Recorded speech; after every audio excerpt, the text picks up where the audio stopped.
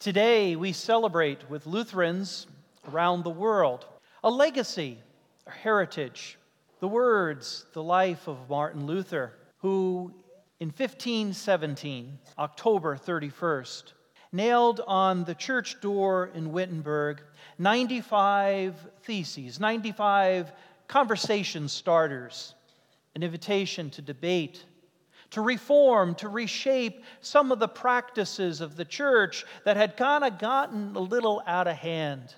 And what started was a movement.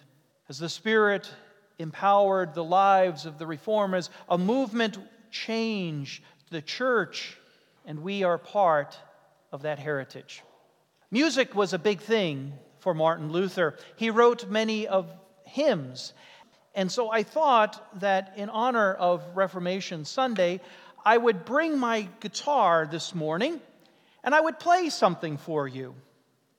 I really would like to play for you one of the original tunes that Martin Luther wrote. I've had this guitar for a long time. It was a gift from Mom and Dad. I was getting ready to start seminary, and I had it for the 4 years at seminary. When I went during the summer to serve as a counselor at a church camp, I brought my guitar with me. I also took it on internship in upstate New York. I had this guitar when I served parish in New Jersey, and it was one of the items that we schlepped out here to Minnesota. When I got here, took some extra lessons, even had it out a time or two a couple summers back to help out with Wednesday night for our worship. I'd like to play a song for you this morning from Martin Luther. Only trouble is, I can't play the guitar.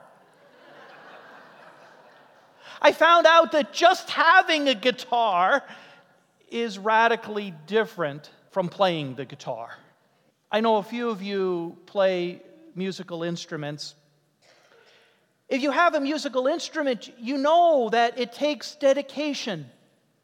It takes practice, and lots of practice. You got to build up the muscle memory in your hands so they can kind of do their thing on their own. You got to build up the rhythm. You got to know how to read music, or you have to know how to string notes together. You have to stay with it. You have to remain with it in order for there to be music.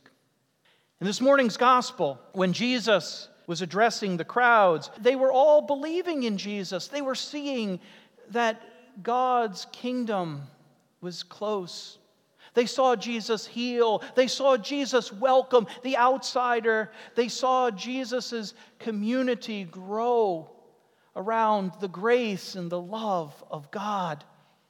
They were excited about that. They wanted to believe in that. They wanted to be able to play the guitar and join in that music.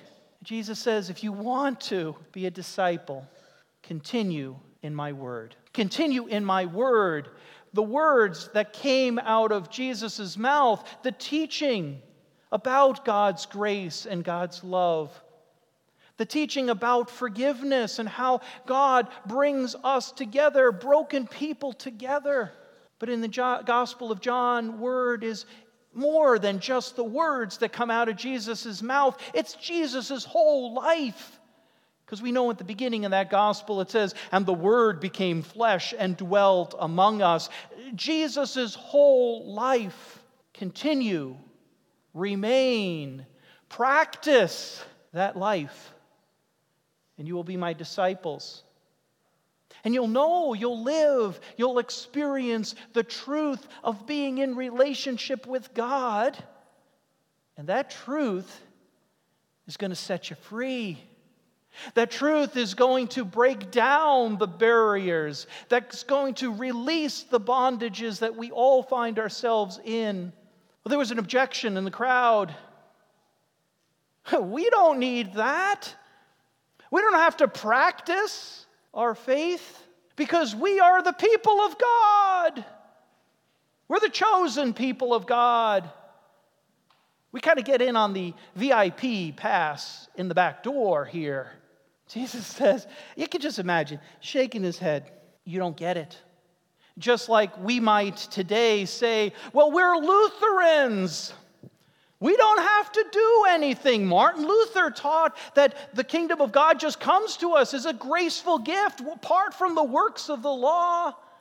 We don't have to do anything. Oy. Same problem. Same misunderstanding.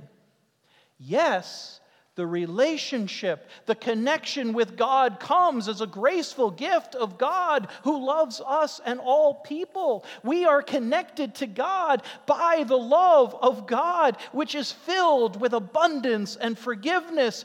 And yes, and we're invited to a life of practicing that faith. Of actually putting that faith, that love, that forgiveness into action in this community and in our lives. And we got to develop the muscle memory, the rhythm of that, because it's hard to do. We live in a world that is constantly pulling us in different directions. We're way too busy. We live in a world that says, take care of yourself and fear the outsider. Look over your shoulder suspiciously at the one who looks different than you. We live in a world that wants to live in a different way. And Jesus says, wait, folks, if you continue in my life, in my teachings, then you are my disciples. And that is the path to life, to truth. It is a path that we are invited into today to practice the love, the grace of God, to remain, to stay with it. It can be hard to do. And in fact, as Luther discovered early on in his career of teaching and preaching the Word of God, it's pretty much impossible. On our own, we just can't get it together enough. We can have the guitar in our closet and schlep it from place to place. But to sit down and find the time, the courage, and the energy to practice that faith, that's a harder thing to do. Later in John's Gospel, on the night of his betrayal, Jesus commands his disciples, those faithful 12 who tried to hang in there, tried to practice it. He commands them to love one another. And he says, I'll give you the Spirit. I'm going to give you some help because by your own, you just can't do it.